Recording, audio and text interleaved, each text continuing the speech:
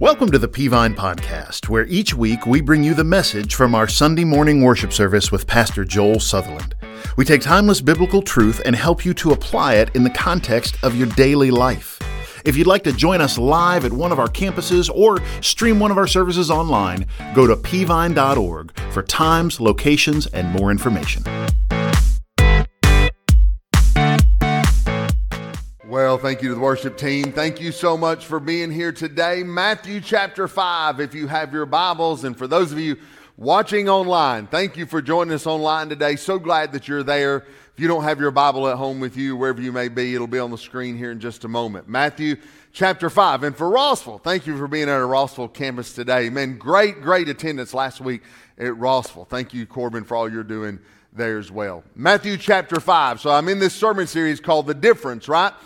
We're in the beginning of the Sermon on the Mount. Jesus was trying to tell us what the difference is between a follower of Jesus and an unbeliever, right? Like those who follow Christ, here's a certain way they ought to live. And those who don't follow Christ, they don't live this way. And so there's a gap. That gap between a Christ follower and a non-Christ follower is what shines a light on the gospel. So there needs to be a difference between our lives and the world's life, because that difference is how they see Jesus. That difference is what draws them to Christ. That difference is what makes them understand. Christianity is real. The Bible is real. And so we move into Matthew chapter 5 in this third sermon. We've already looked at our attitude will draw people to Christ. We've looked at that salt and light passage about how that draws people to Christ. Well, today I want to look at another subject, and that is this. Jesus said the difference is this,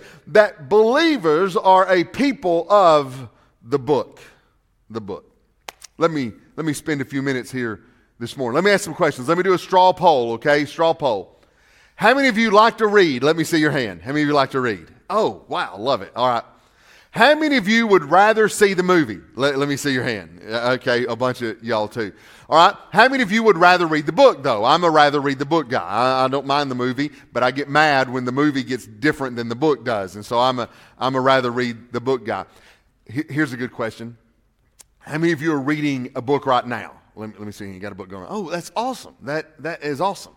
Books are interesting things, right? So you wonder sometimes, how many books are there? Where the best we can tell, research will tell us this, and this goes back to 2010's the newest number I could find.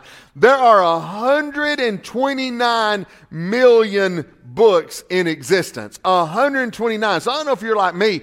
I read a lot of books. I think I've read 10 books so far since January this year.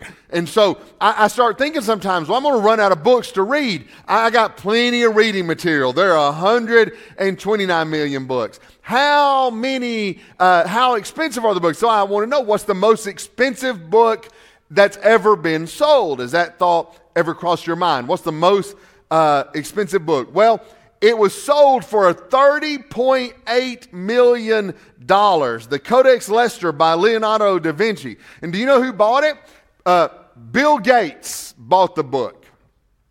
It set him back. It took him a whole hour to earn that money back after he bought the book. I've moved most of my book reading online. As a matter of fact, I started investing like in commentaries.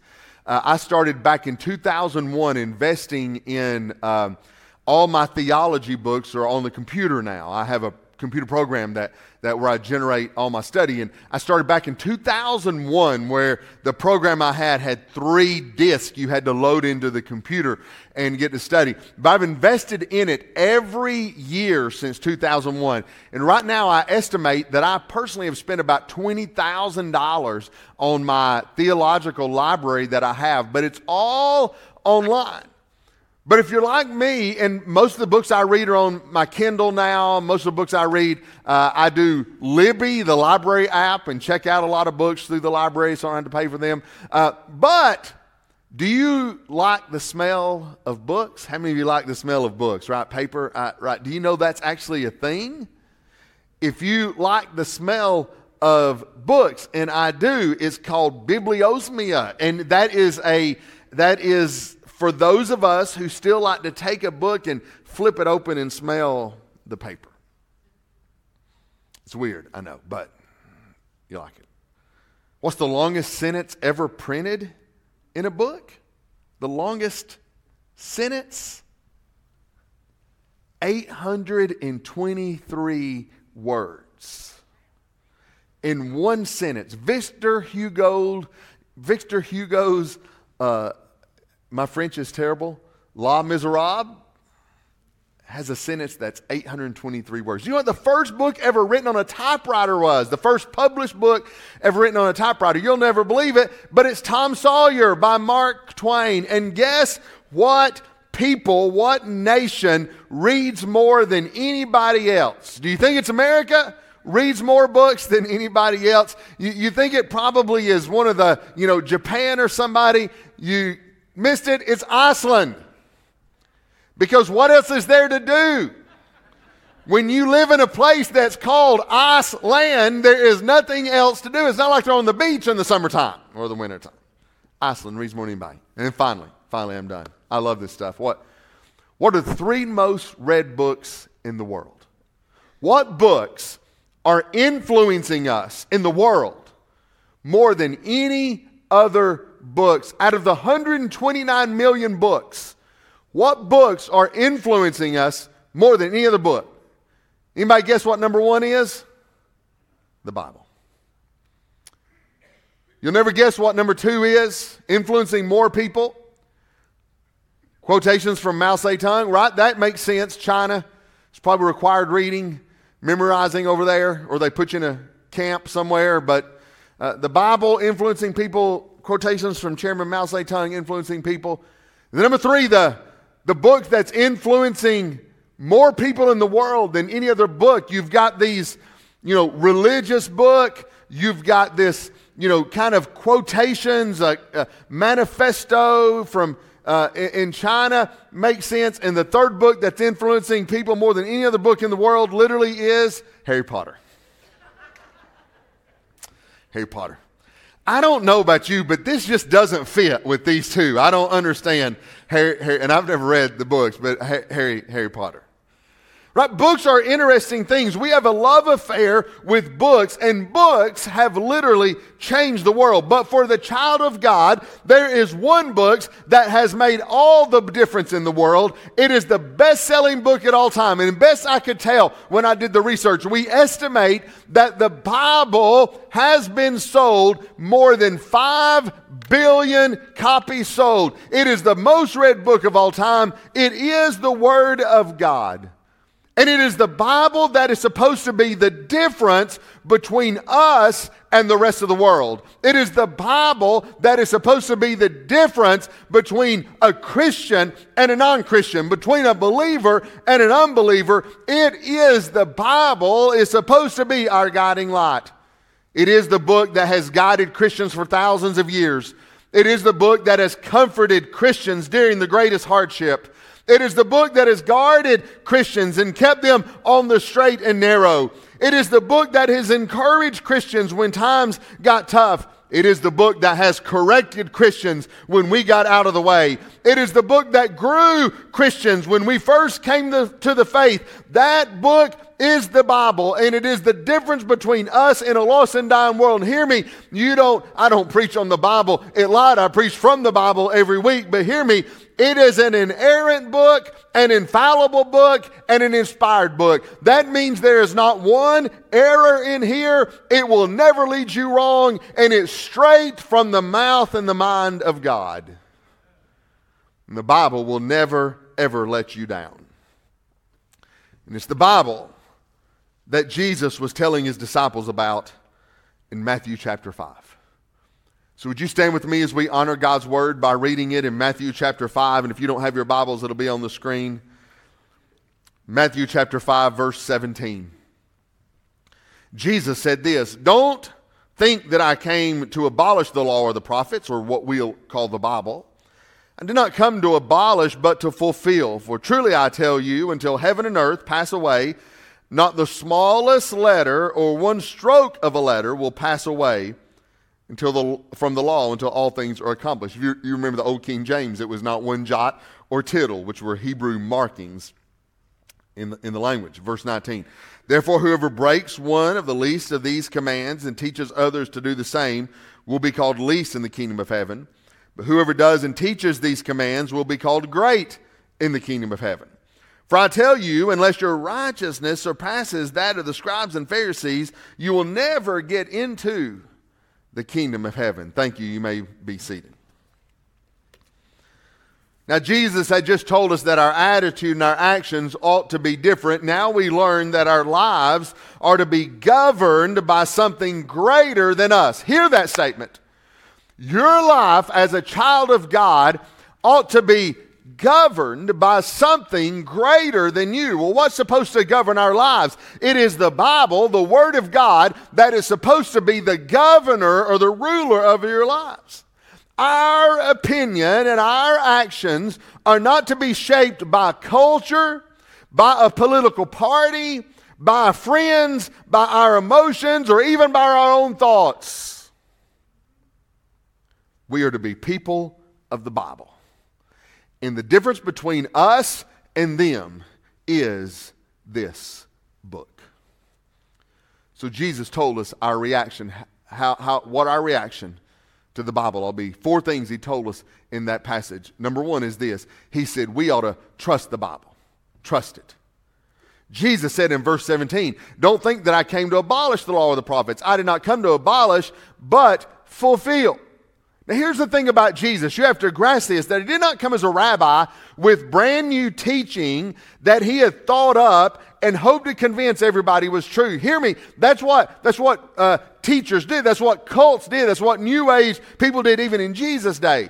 They would come up and say, well, you've never heard of what I'm about to tell you. That's not how Jesus worked. Instead, Jesus came as the promised Messiah with a message heard from the beginning of time. Jesus didn't go back and say, well, you've never heard this before. Jesus went back and say, let me take you back to Genesis. And let me show you how the Messiah was prophesied even in Genesis. And Jesus said this. He said, I did not come to, notice this word, to abolish the law or the prophets. That word abolish in the Greek is the word invalidate. Jesus said, I didn't come to tell you that the Bible is not true, that the Word of God is not true. That's not what I did. He said, I came to not abolish the law or invalidate the Bible. I came to fulfill the Bible. Literally in the Greek, to fill something up or to give it its true meaning. The promises in Scripture, the principles in Scripture are not invalidated by Jesus. No, they are fulfilled by Jesus. Well, commentators will tell us that word fulfilled can be taken in one of 3 ways or even all of 3 ways. Number 1, it means to accomplish or obey the Old Testament laws, as Jesus would have called it then, the Old Testament. Well, we know that Jesus obeyed the Old Testament because the Bible tells us that he died having never sinned. He fulfilled the law. The 10 commandments that came from Moses from Mount Sinai, Jesus never broke one of those. He fulfilled them, obeyed the Old Testament laws. Number 1. Number 2, it could mean that he was coming to bring out the full meaning of the law and prophecy.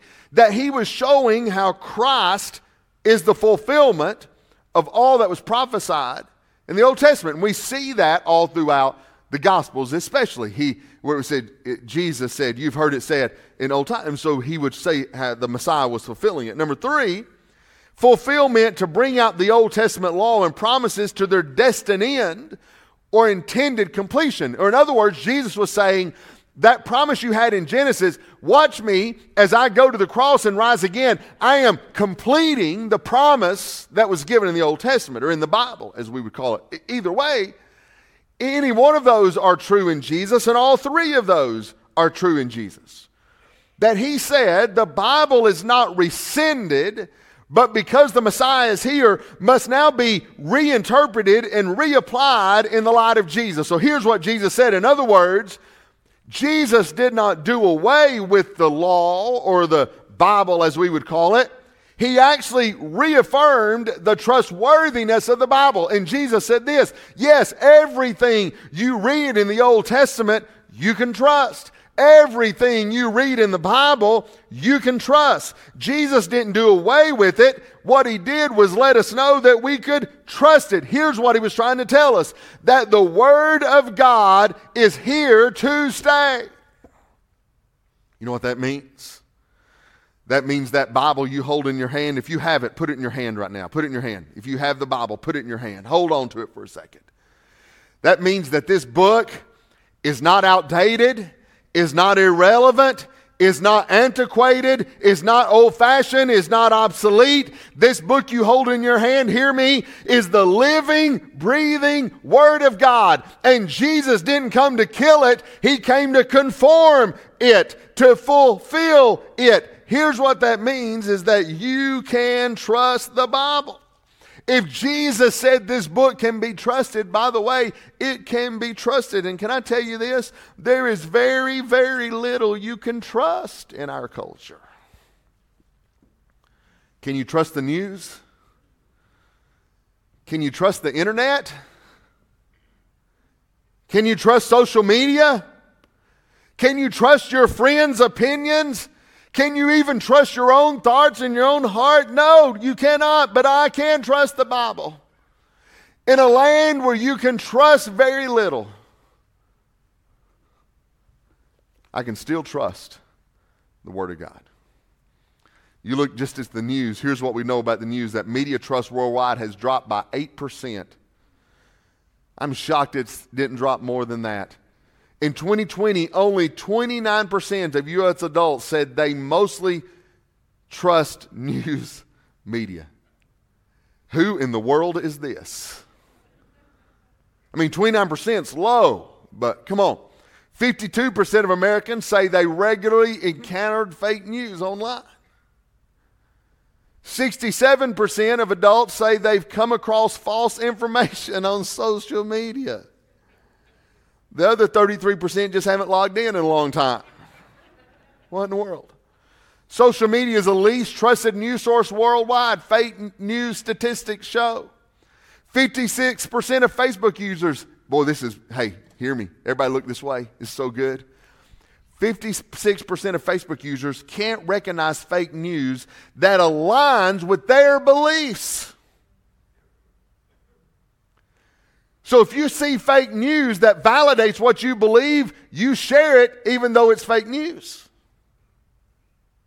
Just hit pause before you share something. In the third quarter of 2020, there were 1.8 billion fake news engagements on Facebook. That's not in a year. That is in a quarter. In a quarter. And 21% of readers believe that the New York Times is very accurate. Now, I don't know if you read New York Times. I read it quite regularly. I don't know who this is. This must be the employees at the New York Times, and we're finding out even most of them don't believe it's accurate. They know better. But I'm glad to report today that I saw this article that Eminem took a knee during the Super Bowl halftime show in a heartfelt tribute to Tim Tebow, and I just wanted you to see that. That is fake news, by the way. That is very fake news. But I said it and you wanted to believe it, right? Here's the truth. None of it is trustworthy. They all make mistakes. So I want to tell you, in a day and age in which we can trust nothing that we read and nothing that we see and nothing that we hear, you know what is trustworthy? Is the Word of God can be trusted. That means when the Bible says the way of God is a success, trust it. When it says lean not on your own understanding, trust it. When it says Jesus is the only way to heaven, trust it. When it says honoring God with your finances and tithing leads to financial freedom, trust it. When it says loving God and loving people are what we'll stand before God and give an account for one day, trust the Bible. Listen to me. Don't debate it. Don't argue it. Don't question it. Just trust it. How much do you trust the Bible this morning? I'm afraid what most Christians do is we add a little bit of Bible and a little bit of culture and a little bit of our opinions, and that's how we make all our decisions in life. a little bit of Bible from a verse we know about half the words to it, a little bit of culture, a little bit of our opinion, sometimes a little bit about what Grandma said, and that's how we make our decisions. That doesn't separate us from a lost and dying world. You know what does separate us from a lost and dying world? When we wholeheartedly trust this Bible. You know, even when it says things we don't like, even when the Word of God says things we don't like. You say, preacher, there are things in there we don't like? Well, of course there's things in there we don't like. There's things in there I don't like. There's things in there I wish God said it the other way. There are things in there I wish that are wrong that I wish were okay. And there are things that are okay I wish were wrong. There are things Jesus is going to talk about. Jesus in a moment is going to tell you to love your enemies. Nobody wants to love your enemies. If you want to love your enemy, then it's not your enemy. We don't love our enemies. But even when the Bible says love your enemies, you trust it, because if it says it, then do it. It can be trusted. How much do you trust the Bible today? I mean, how much do you trust this Bible? How many times do you read a verse and you're like, well, I know the Bible may say that, but this is 2022 after all, and technology. No. This book never gets outdated. What separates us from a lost and dying world? We trust it. Number two, Jesus says what separates you from a lost and dying world is we believe it. He said in verse 18, I tell you, until heaven and earth pass away, not the smallest letter or one stroke of lever, a jot or a tittle will pass away from the law. Jesus said, I tell you the truth. Truly I say to you, or some translations say, verily, verily.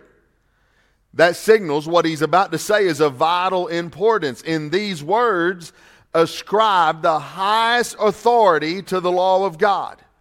That not only did Jesus fulfill the law, but here's what he said, until heaven and earth disappear, meaning till the end of the age, the law will not change. So is this Bible ever outdated? No. Is this Bible ever antiquated? No. Is this Bible ever old-fashioned? No. Here are the two until clauses in verse 18. He said, until heaven and earth passed away. That is, the eternal validity of the law is established. Or the second until clause, until everything is accomplished, which means the plan of God is finished on earth. He said, until those two things happen, not the smallest letter, not the least stroke of a pen will be set aside or will disappear from the law or the Bible. In Hebrew writing, some letters are very small. The Hebrew letter Yod is the smallest letter. Others are distinguished by a slight stroke of a pen. Jesus upheld the truth of every letter, of every word in God's law, and Jesus' statement certifies the absolute authority of every word and letter of Scripture. That Jesus' plan will never change. That everything prophesied in God's law will take place. That, get this, no promise or prophecy or principle in the law will remain unfulfilled, that everything shall be accomplished. So here's what that means. That I can believe every single promise and principle in this book. And when human fads are gone, the Bible will stand. And when the world's philosophy is gone, the Bible will still stand. And when the culture's latest craze is gone, the Bible will still stand. And when the talk show advice is wrong, the Bible will still stand. Hear me, there isn't a principle in this Bible that you have to wonder whether or not it's true. It's all true. When the Bible says, thou shalt, you'd be better off to believe you should. And when the Bible says, thou shalt not, your life would be better if you believed you should not. When everything else has fallen, the word Jesus told us this, that the Bible will still stand true. You know, they tell us there's only two things that will survive a nuclear blast. Do you know what those are? You know what the first thing is? Cockroach.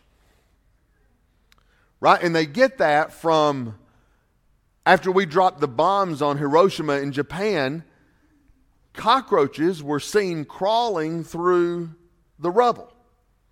Now, here's what we know about radiation and atomic bombs, nuclear blast. That humans die at 1,000 rads of radiation.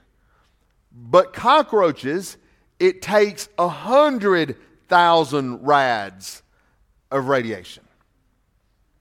So yes, they can survive 100 times more radiation than a human can. But they can't survive a nuclear blast because the heat melts them. But what they can do is move back in immediately and occupy land that we can't survive. So is it true that cockroaches can survive a nuclear blast?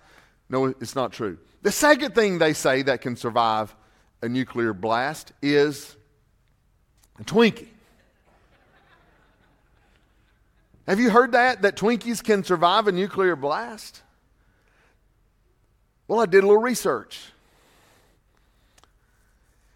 And come to find out, as durable as you may think they are, a shelf life of a Twinkie is not eternity.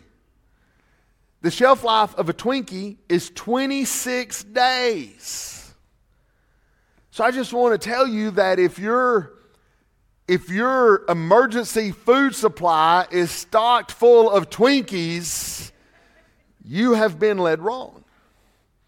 As a matter of fact, the oldest Twinkie in existence that we know about is 43 years old.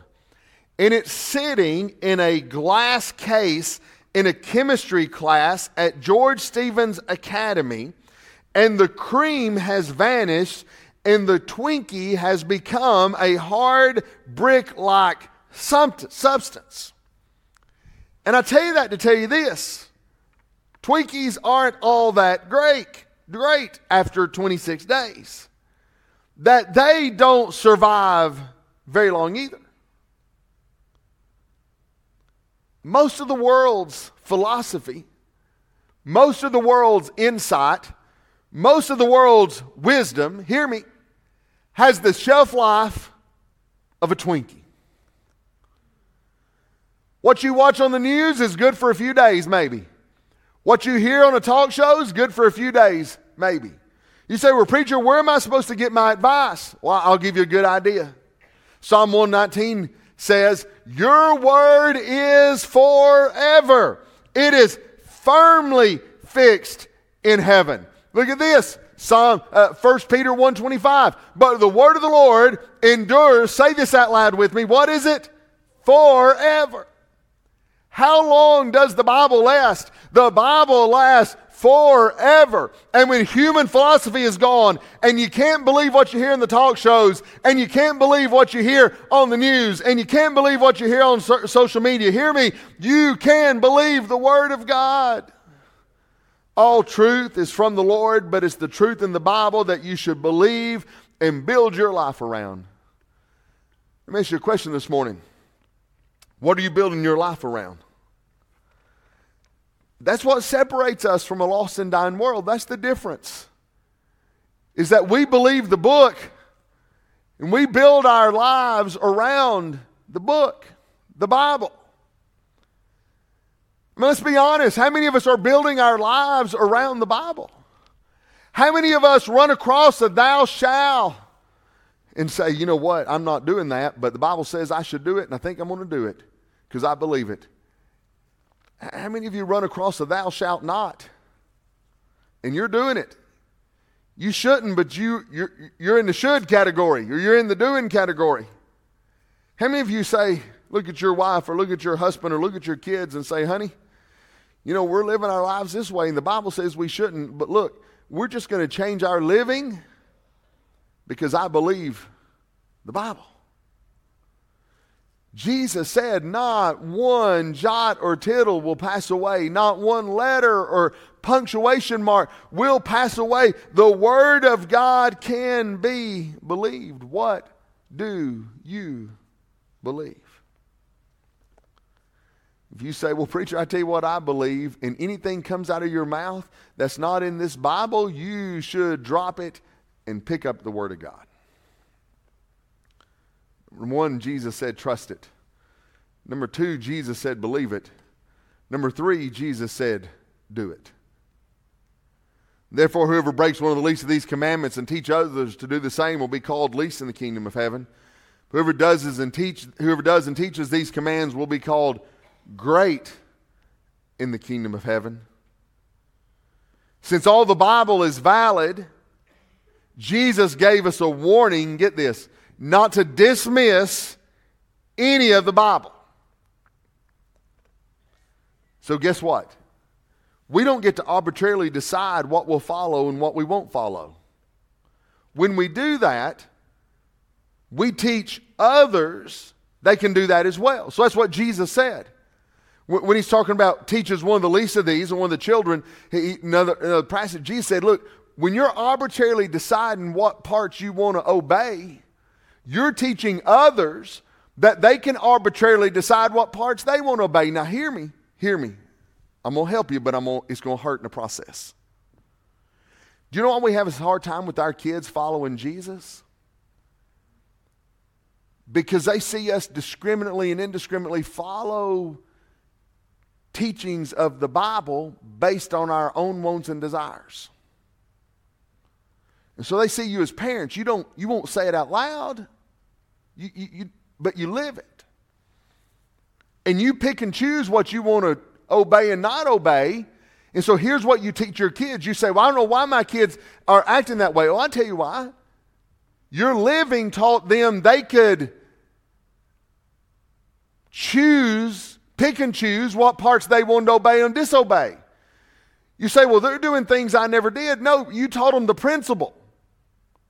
The principle was you get to choose what you obey and what you don't obey. Y'all all right? Here's what Jesus said. Jesus said, just obey all of it. And when you obey all of it, the parts you like and the parts you don't like, then guess what? You teach the validity of the Word of God. So our admonition from Scripture is just this: just do it. When we pick and choose what we'll obey, we leave a terrible example for those who watch over us. You have to be thankful for modern medicine, right? When science and technology, before science and technology, really biology took hold, people did some weird stuff in the name of medicine. Now, I know today we have a lot of disagreement on what makes good medicine or not, but we don't have near as much disagreement as we did back in the day. For example, back in the 19th century, if you had a lot of arthritis pain, they had a great remedy for arthritis pain. And it was this: they want you to sit inside of a rotting whale carcass for 30 hours. Doctors prescribed it. They would tell people with arthritis to go sit inside of a rotting whale carcass for 30 hours straight, and it would get rid of joint pain for 12 months. But it didn't work, but people kept doing it. One of the more famous ones in the 19th century was bloodletting. Doctors would drain the blood from your body to cure all kinds of ailments. That goes against Scripture. The Bible says the life of the flesh is in the blood. It didn't work, but doctors kept prescribing it. And then my personal favorite: if you had an aching tooth, Egyptians, back even before the 19th century, Egyptians, if you had an aching tooth, would make dead mouse paste. And they would mash up dead mice and blend it with some other ingredients, basically making some kind of weird toothpaste from dead mice. And they tell you to rub it on your tooth. That didn't help your pain, but it did give you some bad breath along the way and a whole lot of infections. Why would somebody prescribe such craziness for medicine? I'll tell you why. Because they saw somebody else do it and said if somebody else is doing it, it must be the right things to do. Why? Because we're just that gullible. But when it comes to the Bible, hear me, that's why it's so important that you obey and do every part of the Bible, because people watch what you do. Can I tell you this? You are the Bible that some people will see until they meet Jesus. Don't pick and choose and lead people astray. Just do it. I'm afraid too many Christians have what I call selective scripture disease. We read through our Bibles and we're like, yeah, I don't want to do that. Well, this verse is okay. I can do that verse. Well, that next one's a humdinger. I'm not going to do that one. That's for sure. I don't know who Jesus thinks he is. I'm not doing that. But I'll do the one. I'll do part of that next one. I'll do part of it. And we go through our Bible just selecting like it's a buffet. Hey, this ain't a buffet.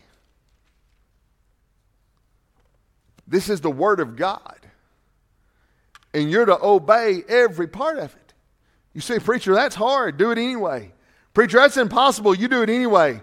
Preacher, that's counterintuitive to what Oprah said. Do it anyway. It's the Bible. And then number 4, I'm finished. Jesus said you ought to trust it, you ought to believe it, you ought to do it. Number 4, you ought to accept it. He said this to close it out. He said, for I tell you, unless your righteousness surpasses that of the scribes and Pharisees, you will never get into the kingdom of heaven. Well, let's talk about the righteousness of the scribes and Pharisees. Now, you know from your Bible, there were the 10 commandments, right? You know that from your Bible. We get that when Moses came down from Mount Sinai. I can't quote them. I can sing the 10 commandments. You know, number 1 is just begun. God just be first in your life. Number 2, the idol rule. Those graven images aren't nice. That's from my children's church days when I used to preach children's church. I can sing all 10 commandments to you. They all rhyme. They all rhyme. They don't in the Hebrew, but they do in my song. They all rhyme. There are 10 commandments. But the Jews had went on to discover 613 other laws from the Old Testament. So you got the 10 commandments and then 613 laws that were in the 10 commandments. Now there were 365 negative commands, one for every day of the week, and 248 positive commands. And then they had taken the 613 laws and they had written a massive commentary on the 613 laws that had subcategories and sub-laws. And so the commentary on the laws was book after book after book. And it was a whole lot of righteousness, but it was self-righteousness. And not a person listening to Jesus thought they could get beyond that righteousness. That's how a scribe became a scribe, and a Pharisee became a Pharisee, and a Sadducee became a Sadducee. They devoted their lives to minding that commentary on the Old Testament. Not what Jesus said, but what man had said about what God had said. And Jesus came along and he said this, yes, you should trust the Bible. Yes, you should believe the Bible. Yes, you should do the Bible. But hear me. None of that will get you into heaven. So Jesus wanted to give us a little warning as he closed it out. Y'all, you need to trust the Bible for sure. You need to believe the Bible, sure. You need to do the Bible for sure. But none of that's going to get you into heaven. And Jesus closed with a commentary on salvation. None of the law can save you. None of the 10 commandments can save you. None of the 613 other commands can save you. None of the man's commentary on it can save you. In order to be saved, you need something better than that. Paul told us in Romans what it was. Romans 3:10, for all have sinned and fallen short of the glory of God. The whole purpose of the 10 commandments was not to save us, but to show us we needed to be saved. Romans 6:23 tells us the wages of sin is death, but the gift of God is eternal life through Jesus Christ our Lord. Romans 5:8, but God commends his love toward us, and even though we're sinners, Christ died for us. Romans 10:9 and 10, that if you'll confess with your mouth the Lord Jesus and believe in your heart God is raising from the dead, you will be saved. Here's what Jesus was saying. Accept that, and you can be saved and you can be different. Don't get hung up on obeying the Bible in order to be saved. We don't obey the Bible in order to be saved. We obey it because we have been saved. We have to accept what it says about Jesus in order to be saved. Close your Bibles and I'm finished. Read research this week that says people who would regularly attend worship services live on average longer than those who don't. Ohio State University conducted 2 surveys. They studied 1,500 newspaper obituaries from Ohio. And when they studied them, those that showed a documented religious affiliations lived an average of 9.5 and 5.5 years longer than those who did not. So you could live 5 to 10 years longer if you had a documented religious affiliation. Why would that be? I'll tell you why that is. Because if you go to church, you tend to be a person of the book. And you stay away from those things that will cause an untimely death. Trust it, believe it, do it. But what's 5 more years of life here if you spend an eternity in a place called hell? You have to accept what he says. 52% of people in an evangelical church still believe good works will get you into heaven. Hear me, the Bible says it will not. There's none that does good, no, not one. For all have sinned and fallen short of the glory of God. That's you, that's me. Stand with me. Your heads bowed and your eyes closed. You may be here today and you don't know Jesus as the Lord and Savior of your life. Jesus closed out with a word for you. You need to accept what the Bible says. Salvation is as simple as ABC. A, you've got to admit you're a sinner and can't save yourself. B, you've got to believe Christ died on the cross for your sin and rose again the 3rd day. And C, you have to confess him as Lord and Savior of your life, because the Bible says, whosoever shall call upon the name of the Lord shall be saved. Shall be saved. Have you ever done that today? Do you know for sure that Christ is in your life? Or are you here this morning still trying to work your way to heaven? Are you watching online still trying to work your way into heaven? Still hoping you can do good enough to get to heaven? None of that will get you to heaven. It takes Jesus, and you have to accept that. If you're watching online, Jeremy's got a word for you about that just now. Thank you, Pastor Joel, for that great message. And I love this sermon series, The Difference. And Pastor Joel over the last few weeks has talked about what is it about us that should be different? Like, what is the difference between people who are far from God and those of us who claim to have a relationship with Jesus? And it's been a challenge to me. And this week we talked about what makes the difference in our lives. It's the Word of God. And we've got to trust the Word of God. It's got to be the foundation of our faith and practice. Everything we do should be based on what we read and know in the Word of God. Not just parts of the Bible, but the whole book. And that's so important and really foundational in the life of the believer. And maybe you're watching this morning, you've never put your faith and trust in Jesus. I want to give you an opportunity to do that.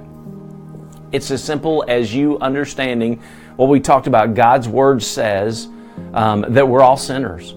It started in the Garden of Eden, and ever since then we've all been born with a sin nature. We've got to be willing to admit that to God.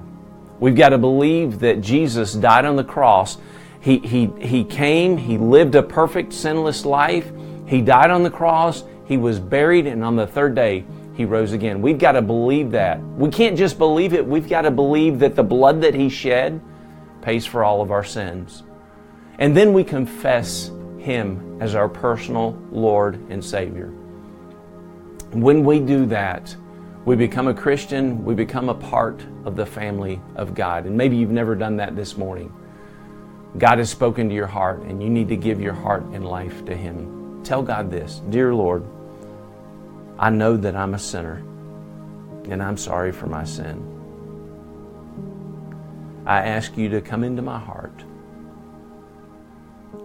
Take away my sin. Be my Savior. Lord, I give my life to you. In Jesus' name. If you prayed that prayer this morning for the very first time and you meant it, we want to say welcome to the family, and we want to connect with you, because here's what we know. You can't do this faith journey alone. God created us to live in community with other believers, and we want to help you take next steps. And so if you would, you can pull out your phone and text I did to the number 97,000. We're going to ask you a couple of questions, get your phone number, your email address, and I'm going to get those responses, and I want to connect with you this week. Hey, it's been awesome to be in God's house. Don't forget to download your invite card. Be praying for the people that you're going to invite to Easter at Peavine, and get ready to send that invitation. It's going to be a great day together with God's people. God bless you. Have a great week. We hope that you've enjoyed the message this week as we help equip you to apply God's Word to your daily life. For the latest updates about what's happening around Peavine City, be sure to connect with us on social media. For more information about Peavine, to get in touch with us, or check out one of our services, visit us at peavine.org. Thanks for listening.